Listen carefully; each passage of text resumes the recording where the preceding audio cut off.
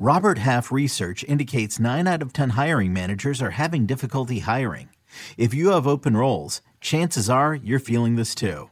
That's why you need Robert Half. Our specialized recruiting professionals engage with our proprietary AI to connect businesses of all sizes with highly skilled talent in finance and accounting, technology, marketing and creative, legal, and administrative and customer support. At Robert Half, we know talent. Visit roberthalf.com today.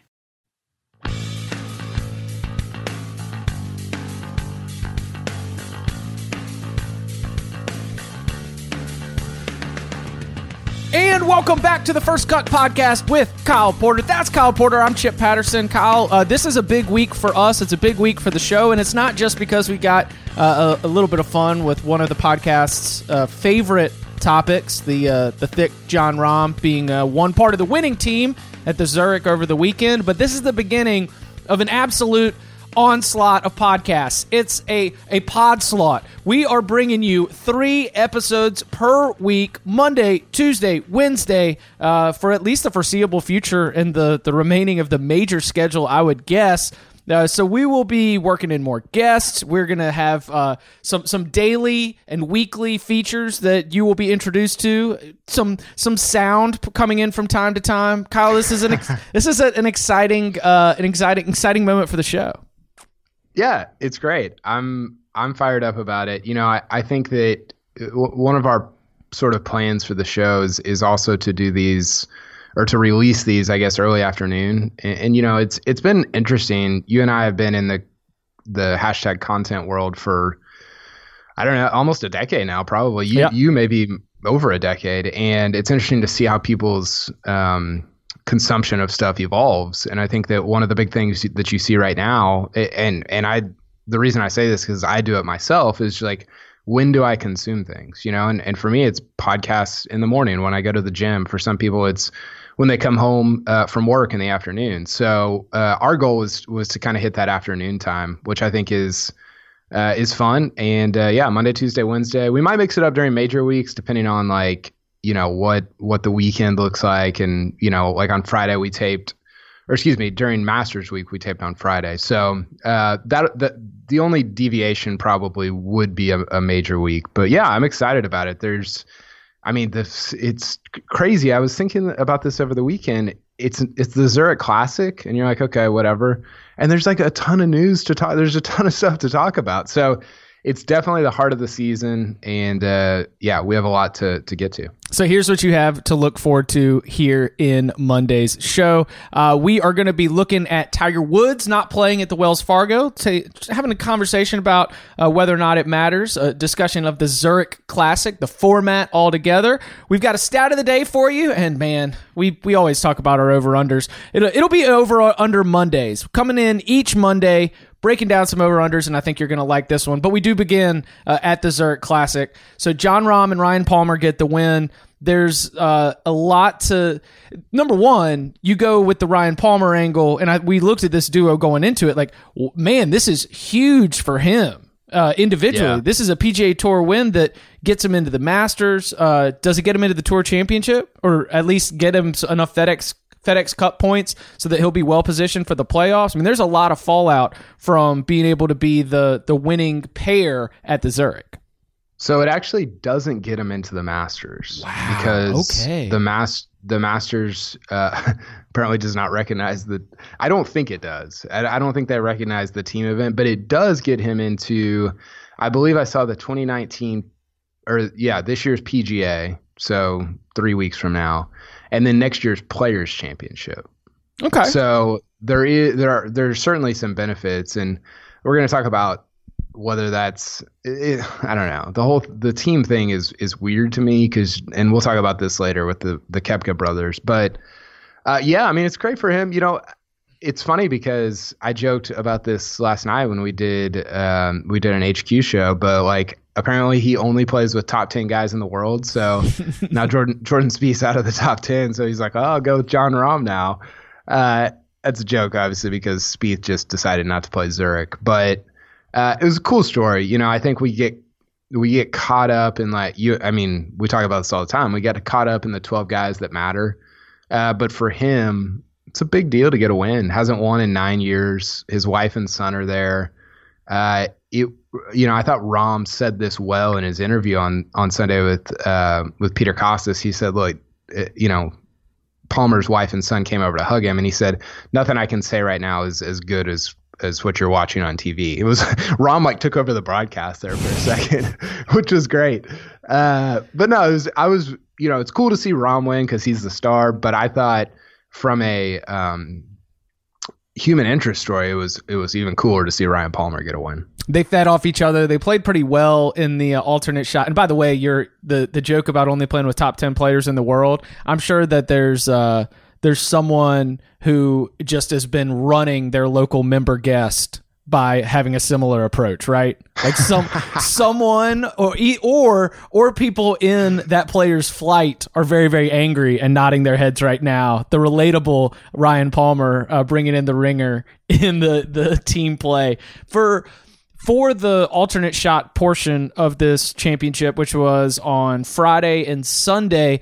A lot of it, I mean, I hate to take us into the non-analytical, to step away from, we value the statistics, we value our strokes gained numbers, but just to be able to feed off each other, to be able to have that positive energy back and forth for two players that I did not know had much of a relationship prior to this. I felt like they made a pretty good team. And when it came to trying to close this thing out on Sunday, it just looked like the cup was appearing to be huge for both of them. Yeah, they shot 33 on the back nine. I mean, the way they played an alternate shot was, they shot 65 on Friday. And I wrote this. I thought that's where they won the tournament. I agree.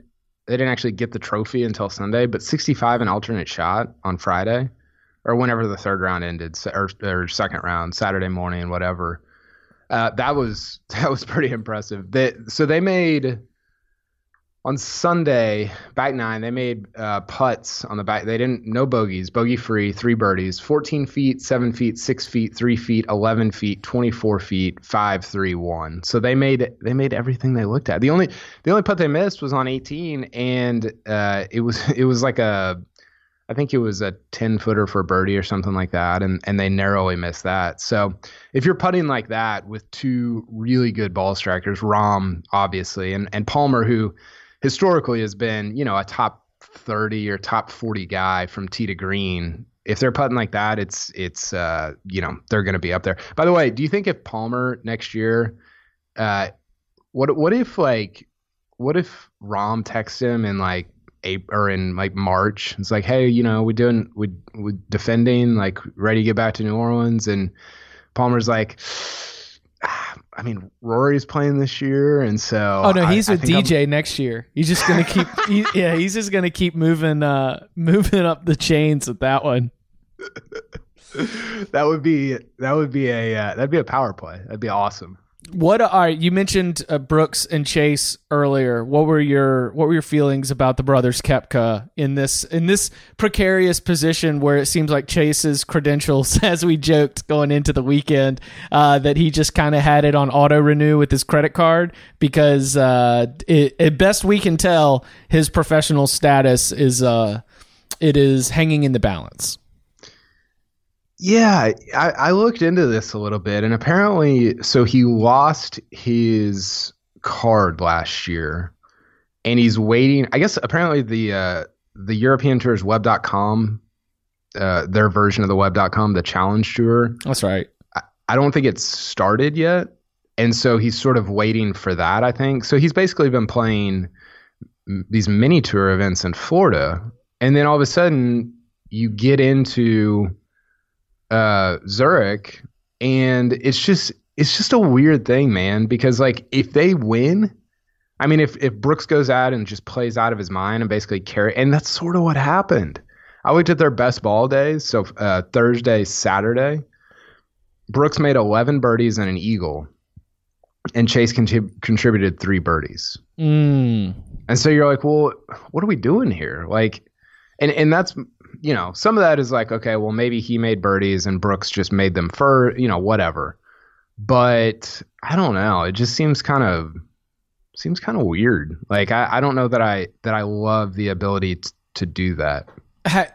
You don't like, you would rather Brooks have to select somebody for a PGA Tour event who is all carded up and not and not just seemingly along for the ride? Yeah, or maybe like maybe there's some sort of deal where like if you win, some of the benefits are only based on whether or not you're a web.com member or a PGA Tour member. And so all of a sudden, it's not like Brooks carries Chase to a win, and now Chase Koepka is in the 2020 Players Championship. Well, I mean, and the reason probably that we're not going to have that scenario is that Brooks had to. Brooks would have to go very, very far to carry him, and right. From the weekend action that we just saw, it should not be surprising that Brooks Koepka, one of the world's best golf talents, would carry another player who's on the fringe of not being on the Challenge Tour, right? Like if we remove their last names and tell you that Brooks and Chase, multiple-time major winner, currently waiting for the Challenge Tour season to start, the idea that Brooks would carry him makes perfect sense. So I guess your angle is, that's fine if they want to play, but you're willing to have the loose standards on getting in. It's just that the rewards for winning, like we were talking about with Brian Palmer, meaningful rewards that include the players next year and the PGA Championship this year, that's where it would seem like the +1 has gone a little bit too far. I mean, I think so. Do you disagree? I guess I disagree, but it is that's also a little bit of faith. That's a little bit of faith in the system, in that when you have all these world class golfers playing, that it's just going to be really, really tough for Brooks to truly carry the load of someone who's not credentialed to be there, or sure, any golfer. But I mean, yeah, sure, but like they're in it on Sunday. They finished T22nd and shot like 75 on Sunday. Like they were like kind of in it going. I mean, they were, I don't know, 4 back going into the final round, but you're still like, okay, is this what we want professional golf to be? Thank you, Coach Saban. I loved our late charge from Sergio Garcia and Tommy Fleetwood. That was my tournament. I didn't even watch the rest of it. That was just so like, Sergio had a great quote. He said, where is that? He was like just effusively praising Tommy Fleetwood. And he called Sunday's 68 one of the easiest 68s in foursomes ever shot. Ever. In the history of golf. He was fist pumping. He was screaming. It was awesome. It was great. And it just, to me, it goes back to Ryder Cup stuff. Like there are no bad European pairings. Like Tommy and Sergio they didn't play together because Fleetwood was with Molinari the whole time, and you're like, oh, I could envision Fleetwood and Sergio going 3-1 at Whistling Straits. That's pretty easy to envision. So I don't know, man. I love the Euro Ryder Cup guys. They're so much fun. And we had on the President's Cup side a woeful performance from our Aussies, Adam Scott and Jason Day. It wasn't great. So they missed the cut. They're 7 under after 2 rounds, missed the cut by 1. I don't want to like lose my mind about it because when you look at some of this team stuff, the scores are so volatile. Like Ian Poulter and Sam Horsfield they made the cut by 1. So they were 1 better than Scott and Day after 2 rounds. And then they ended up finishing top 10 because they play well over the last 2 days. So these scores are like, you're getting these, 62, 63s in especially in best ball. So I don't know. I don't want to overact too much to that, but don't know that it bodes super well for Mr. Ernie Els' President's Cup team come December. I'm not going to have any big President's Cup takeaways, but I was pretty disappointed. They were some of the first ones out on Thursday, and then things get immediately washed out. Like we got the lightning in the area. They only had about 6 or 7 holes that they got in. The whole flow of the championship was very, very strange. Maybe there weren't enough balloons for Day to blow up to activate his ribs or whatever. His back. Is that what he's been doing? Or wait, for real? I thought that was a shot at him being at the amusement park when he withdrew. No. So during the Masters, he was talking about how he blows up balloons to get his like rib cage in the right place or something. Oh my gosh. Yeah, it was a real thing. Real quotes, real statements by a professional golfer. Major winner.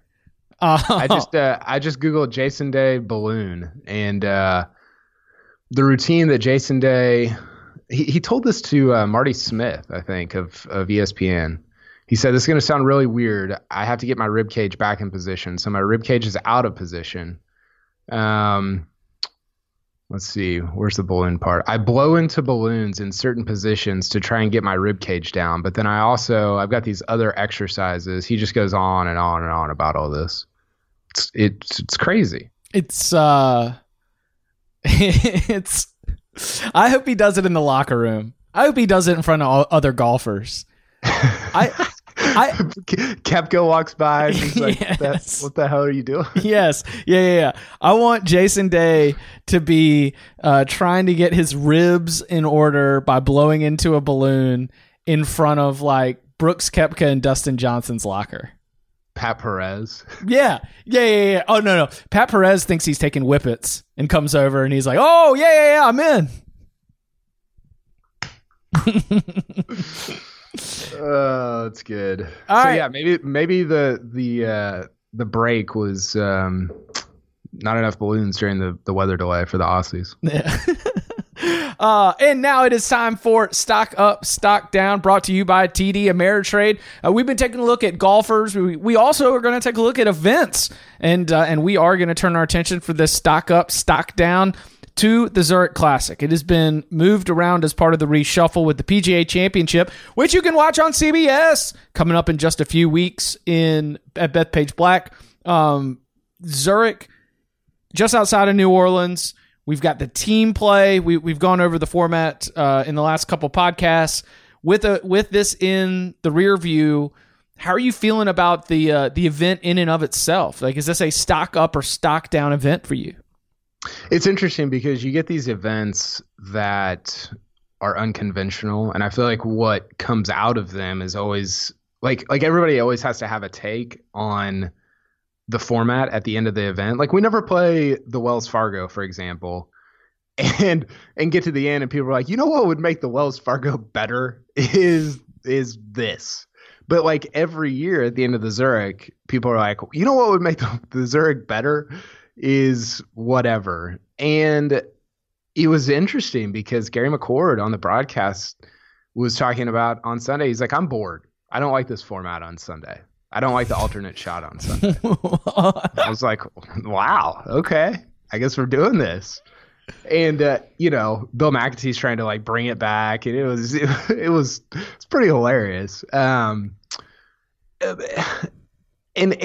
going into the tournament, I sort of agreed with McCord in the sense of like, not like I wanted a best ball on Sunday because you get birdies, you get eagles, whatever. But after having watched it, and I actually did watch after Fleetwood and Sergio finished, I sort of like the alternate shot because I think there's more opportunity for different teams to assume the lead. Like if you have best ball, like you're not gonna, and you're playing well, you're not gonna shoot worse than like 64, right? And so it's just it's hard to run somebody down from behind. So I kind of like, Louis Oosthuizen and Charles Schwartzel. I think they're a pair.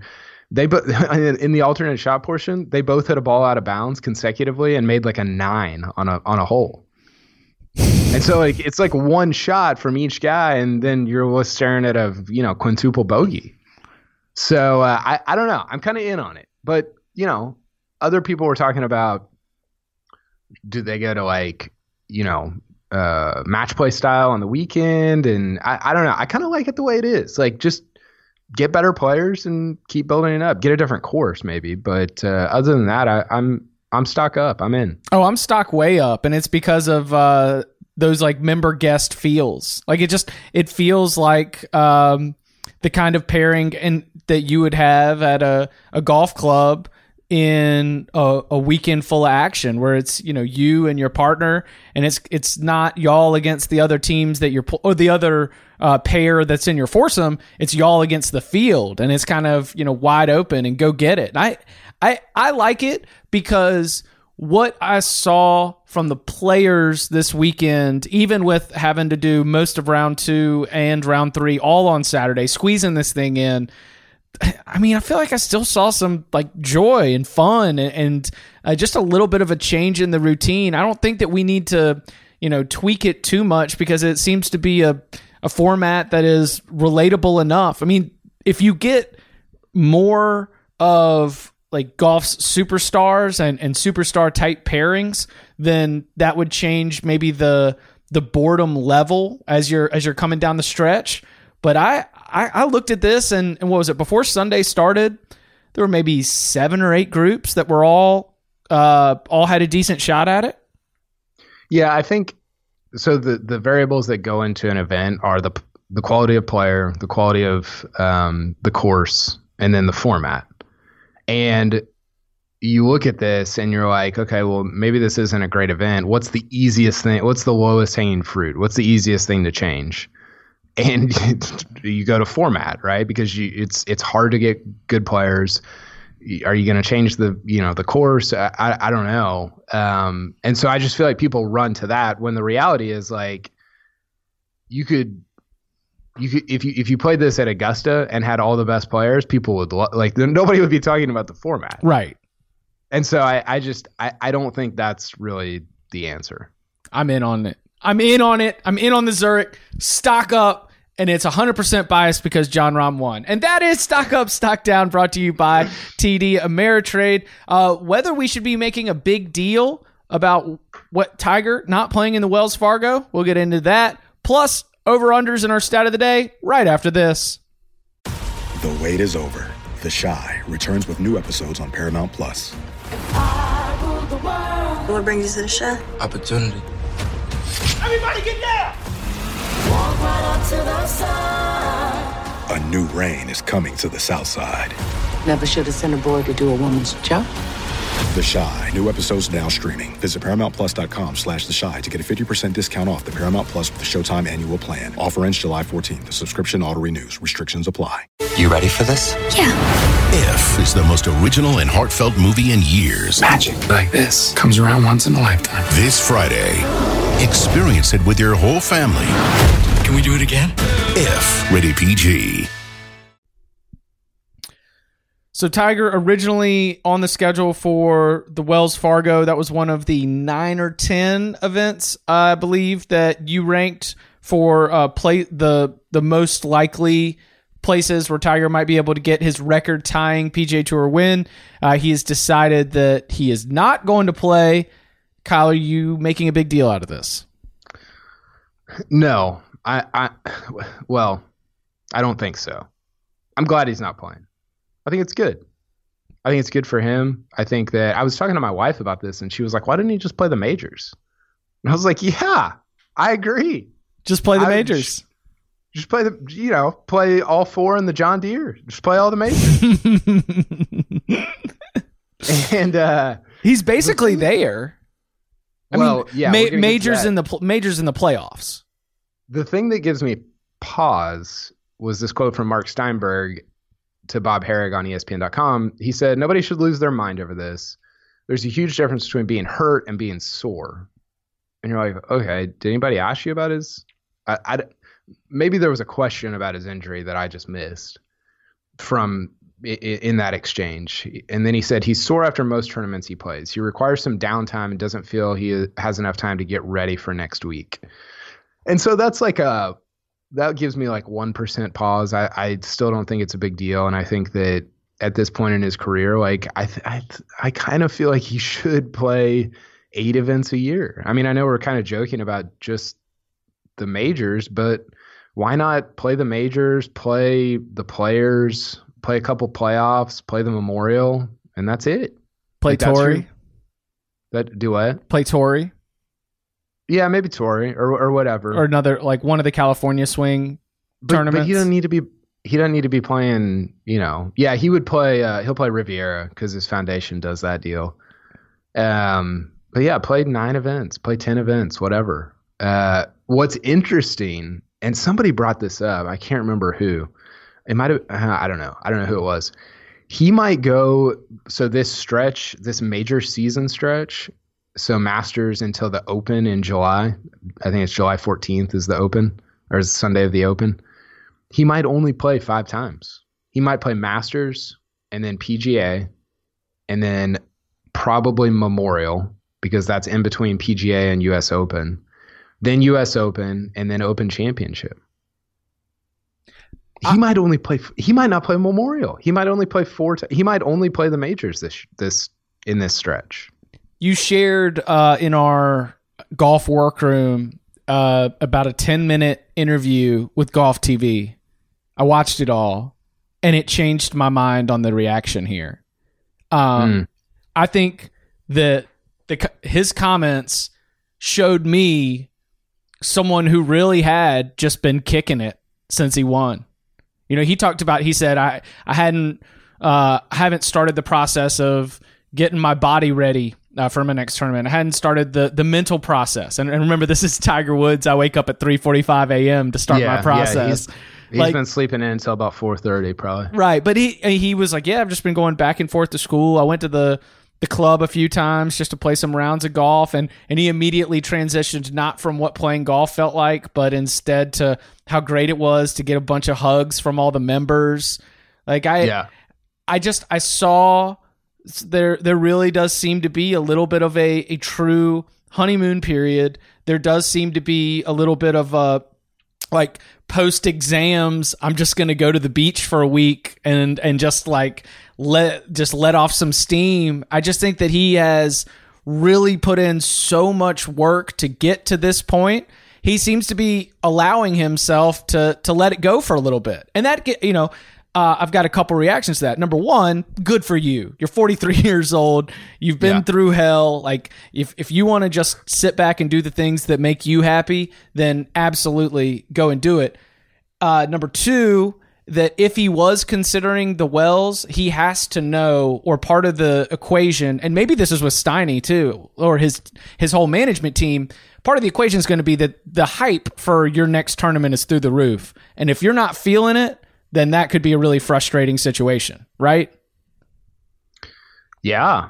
Like for sure. Yeah, if you're feeling cold, you don't want to be going in kind of half-assing it when you just won the Masters and every single, like the entire Quail Hollow club is just going to be zoned in on you the entire time. And and especially at a course like that. Yeah. So where it's kind of brawny. It's kind of like, I mean, just thinking about like the 18th hole, like it's hard, So yeah, I agree with that, but I think that speaks to like the fact that he should only play 8 events. Oh yeah, absolutely. And I'm cool with that. But I will also say that it has changed listening to those conversations and hearing about what his time since the Masters win has been like. I'm not going to fade Tiger Woods specifically at the PGA, but I don't think I'm going to pick him to win. Yeah, I know. I do. So 2 other things. One, there was a video of him, I think this was on the Golf TV Twitter account, like walking into this celebration that they had, cutting a cake. And he looked like he like couldn't, like if you asked him to like run a sub 9-second 40, like he would struggle to do it. With the way he was moving or the way he looked? Yeah. Okay. I don't know if he had just like come from the gym or what. And I don't know, man. I don't know like what all goes into getting his body ready for, in a given day for a tournament. Like it might be like way more extensive than I imagined it to be. So that's one. That's the other thing that I'm kind of like, and he used like weird language. He was like, I've just been laying around. Yeah. I've just been laying there. What? It's like, what? I don't know. There's something weird. I don't. And maybe it's nothing. It probably is nothing. Like we overanalyze everything with him. But then the other thing, and I think that he's been thinking about this more, is I know there's a real chance at 18 majors again. Right. And I think that reality, the reality of winning the Masters and giving himself that shot again, has maybe made him think differently about like what this, not just the 2019 schedule should be, but like how many more majors can I play in to have that shot? Because honestly, who cares about Bay Hill? Right. Who cares about Tour? Nobody. It doesn't matter at all. Like, he cares about his foundation, the charity work, all that stuff, and then the majors. And so maybe that means he just plays Riviera and the 4 majors, and that's great. But I do think that part of it has entered his mind again, as it should. And that's gonna be a big storyline, which is fun for us and great for him. Well, and I remember my fear as Tiger Woods started making real efforts at returning was that his role on the PGA Tour was going to be as a sideshow circus character, something where he does show up to the majors and everyone goes out just so that they can be able to tell their grandkids, I saw Tiger Woods play in person, but he's never really a threat. And the thing that's exciting is if he's going to make this I'm only playing in the majors and Riviera, my foundation, like if he's going to go super light schedule, then it does become a little bit of a sideshow just seeing him in person. But the difference is he's an actual threat to win, which makes it all the more intriguing whether you're there or especially from our seat where we're probably going to be forced to talk about him either way. So it's nice that he's actually a for real threat. Yeah, absolutely. And I'd rather him do that at the tournaments that matter than at the, whatever, like the no offense, but the Valspar. Right. Like, it's like, okay, well, if he other than the Sam Snead's record 82, like if he wins the Valspar, like what does that even like the Tour Championship? You're like, okay, well, what is this? It's like, it's cool that he's had this comeback and won, but what does it mean? Versus like winning the Masters, you're like, okay, this is like historically meaningful. And at this point, if you've got X number of swings left in your body, you might as well use them on the tournaments that matter. Fair. All right, time for the stat of the day. Kyle, stat master. What's our stat of the day? Yeah, I got something for you here. I've got 10 players have made the cut at the last 5 majors. So that's all the majors in 2018 and then the 2019 Masters. I'm going to give you like 30 seconds to see how many you can name. You just throw somebody out there and I'll say yes or no. 10 players have made the cut at the last 5 majors. I want to see how many you can name and if you can tell me who's been the lowest under par of those 10. Okay, let's start with the Dustin Johnson. No. Ooh, Justin Thomas. No. Jason Day. No. Justin Rose. No. Adam Scott. No. Holy cow. Well, it's not Brooks because he didn't play, right? In last year's Masters. No. Jordan Spieth. No. Tommy Fleetwood. Yes. All right. Jon Rahm. No. Is there a horn? Am I out of time? Yeah, you're out of time. Oh goodness. That was so. First of all, this is really tough. It's a weird list of 10 players. Second of all, that was terrible. And okay, so I'm gonna go from worst. Oh, is Tiger one of them? No. Is Phil one of them? No. Oh, wow. So I just had those were 15 shots, and I just hit one. You got Tommy Locks though. Okay, so it's real. A couple of them you should have gotten, but only a couple because the others are like obscure, not obscure, but for a list like this, they're obscure. So we'll go from worst to first. So the worst of the 10 guys, in terms of score to par at the last 5 majors, of the 10 guys that have made every cut, Mark Leishman has taken 1,435 strokes at the last 5 majors. Okay. RCB, Rafa Cabrera Bello. Cut making machine. Tyrrell Hatton. All right. Are you ready for this one? Zach Johnson. No! No! No! Zach Johnson, and this is the last 5. This isn't like has compiled over time or dating back to 2015 or you're saying you were saying the 2018 major season and the 2019 Masters, one of the only 10 players to make the cut at all those events is Zach Johnson. Yeah, I'm saying Justin Rose, Rory McIlroy, Dustin Johnson have not, but correct. Zach Johnson has. Right. The next one, which maybe you should have gotten, Xander. Yeah, I should have gotten that one. Tommy Fleetwood was number 5 on the list in terms of score to par, 1,409 strokes. All right. In those 5 tournaments. Webb Simpson, number 4. Should have gotten. Then Frankie Moles, number 3, Francesco. All right. And then your top 2 with exactly 1,400 strokes in the last 5 majors, Tony Finau. Who's the other one? Can you guess who's number 1? Tied with Tony Finau?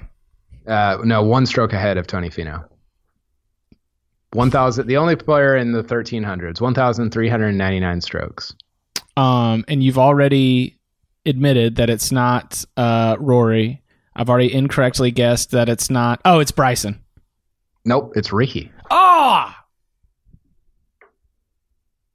It's a fun stat of the day. It's a very fun stat of the day. All right, let's go from Ricky. Take it down again. Who are the 10 players? Leishman, RCB, Terrell Hatton, ZJ, Xander, Fleetwood, Webb, Frankie, Finau, Fowler. And I guessed Dustin, Justin, Rose, like Spieth. Oh, goodness. Tiger, yeah. Should have gotten Xander and Finau. I said this and watch CBS Sports HQ. You can get it through the CBS Sports app. You can get it from CBSSportsHQ.com. We had a 30-minute breakdown show on CBS Sports HQ, and I kind of tipped my hand a little bit there, but that I'm at this point with Finau where I believe that Finau is going to be a top 10 lock, but I'm not quite ready to fire on Finau as a major winner yet. And that's so unfair to Tony Finau and disrespectful to the way that majors are won or even golf tournaments are won because, we put in these abstract, he's not quite there. He hasn't quite made the leap. And I understand that I'm being everything that I criticize, but I don't know. I just not ready for it yet. Yeah, I don't know. I think there's something to like feeling what it feels like to win a major. I don't know. Maybe that's narrative driven. That's just like a story I want to tell myself, but I don't know. I think there's something to that. What's funny about this list is that like you look at Finau and Fowler, you're like, oh, they've been the most consistent over the last 5 majors. Like that's so good. You'd kind of rather be Patrick Reed, right? Yes. Yes, absolutely. You'd kind of rather be Brooks Koepka. Yes, absolutely. And so it's just I don't know. Golf's weird, man. Like you're almost like you're almost credited for like extreme volatility more than you are for extreme consistency. Tony Finau's first major championship will be when he fires a 64 in the final round in the 4th to last group. Tony Finau or Ricky Fowler? Either one of them. Finau, because both of them are just so terrifying on heaters and just Yeah, I know. What? Okay, how about this? Let's start over-unders this way. We're going to move on to over-unders now. Over-under, and you're going to ask me the rest, but I'll ask you this one. 1.5 majors combined for Finau and Fowler in their careers. Under.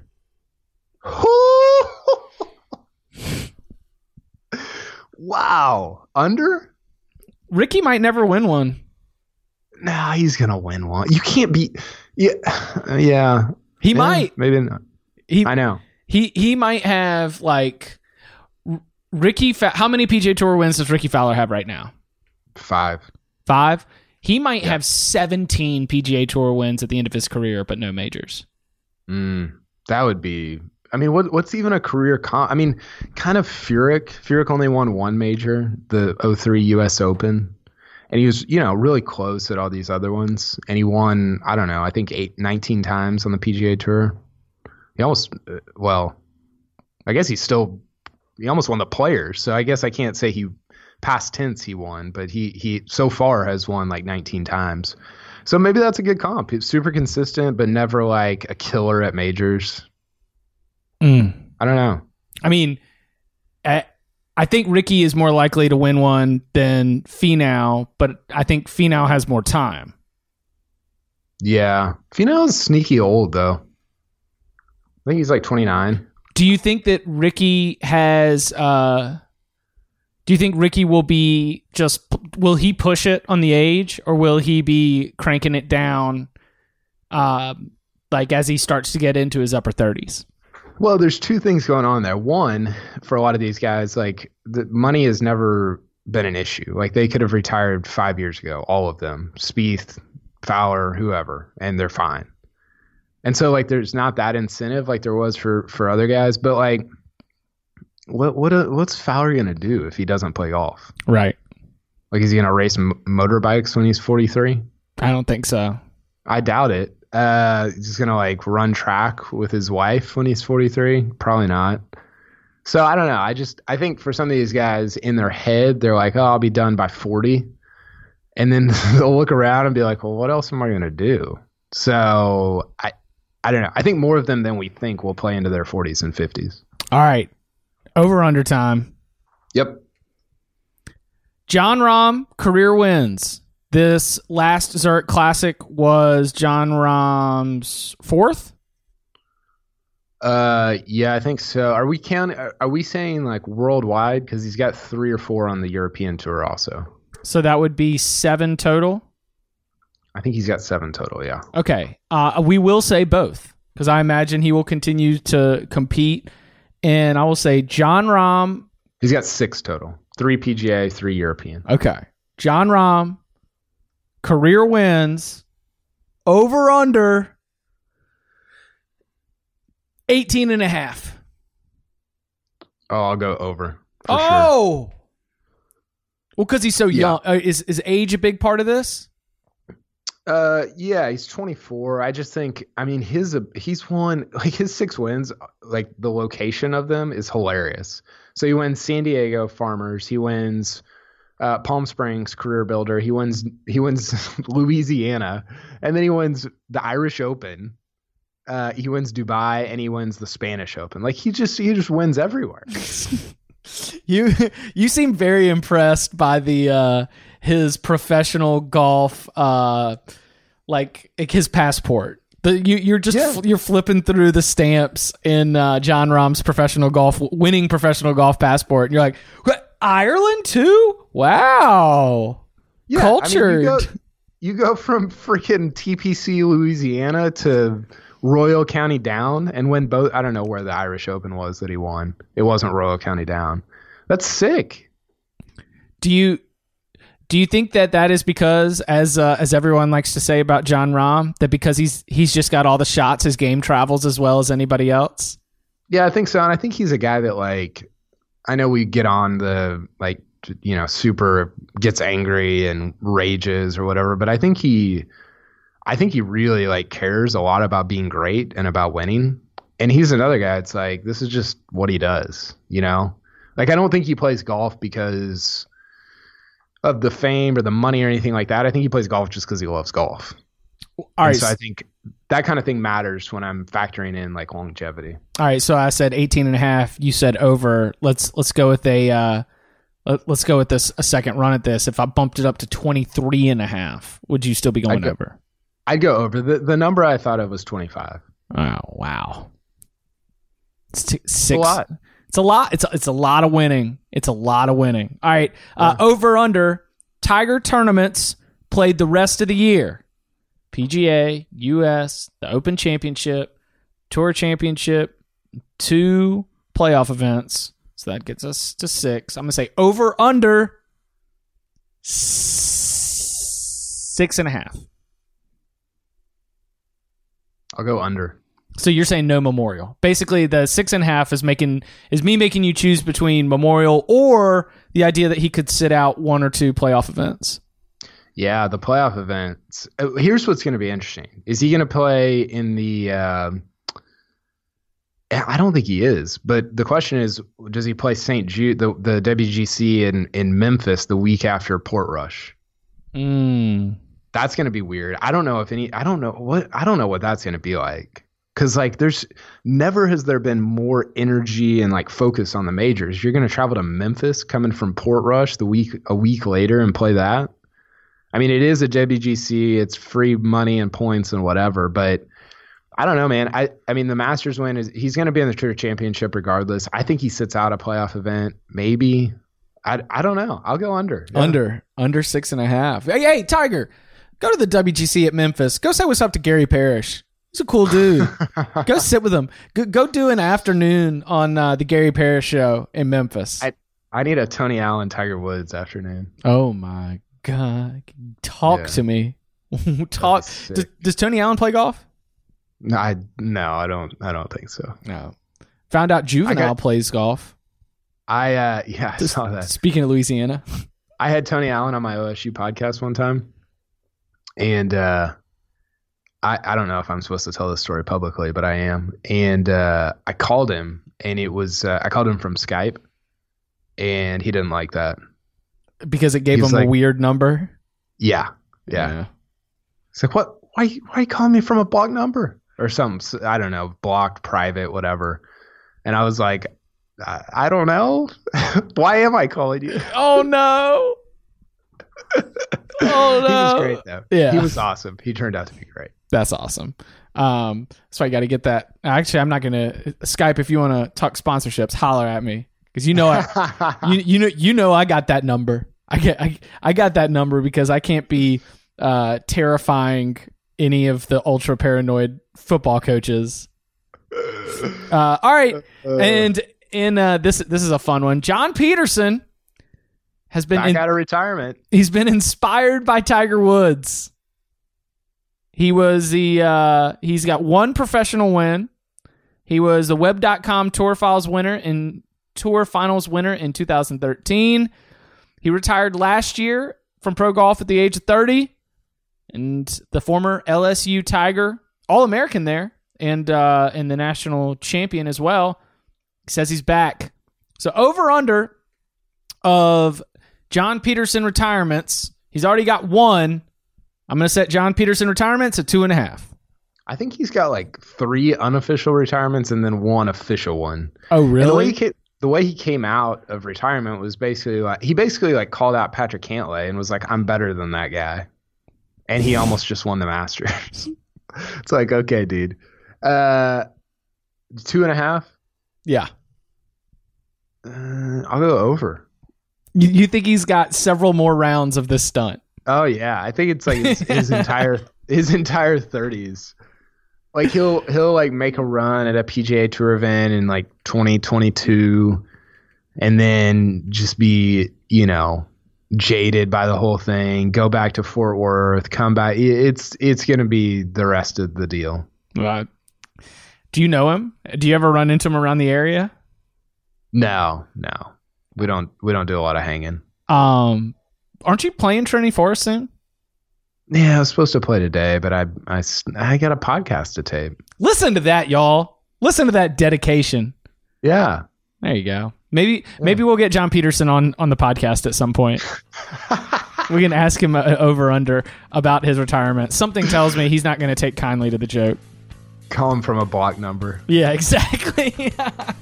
He is Kyle Porter. You can follow him on Twitter at Kyle Porter CBS. You can follow me at Chip_Patterson. We'll be back with brand new show tomorrow. Brand new show on Wednesday. Subscribe so that you get it all without having to come look for it. Kyle, thank you very much.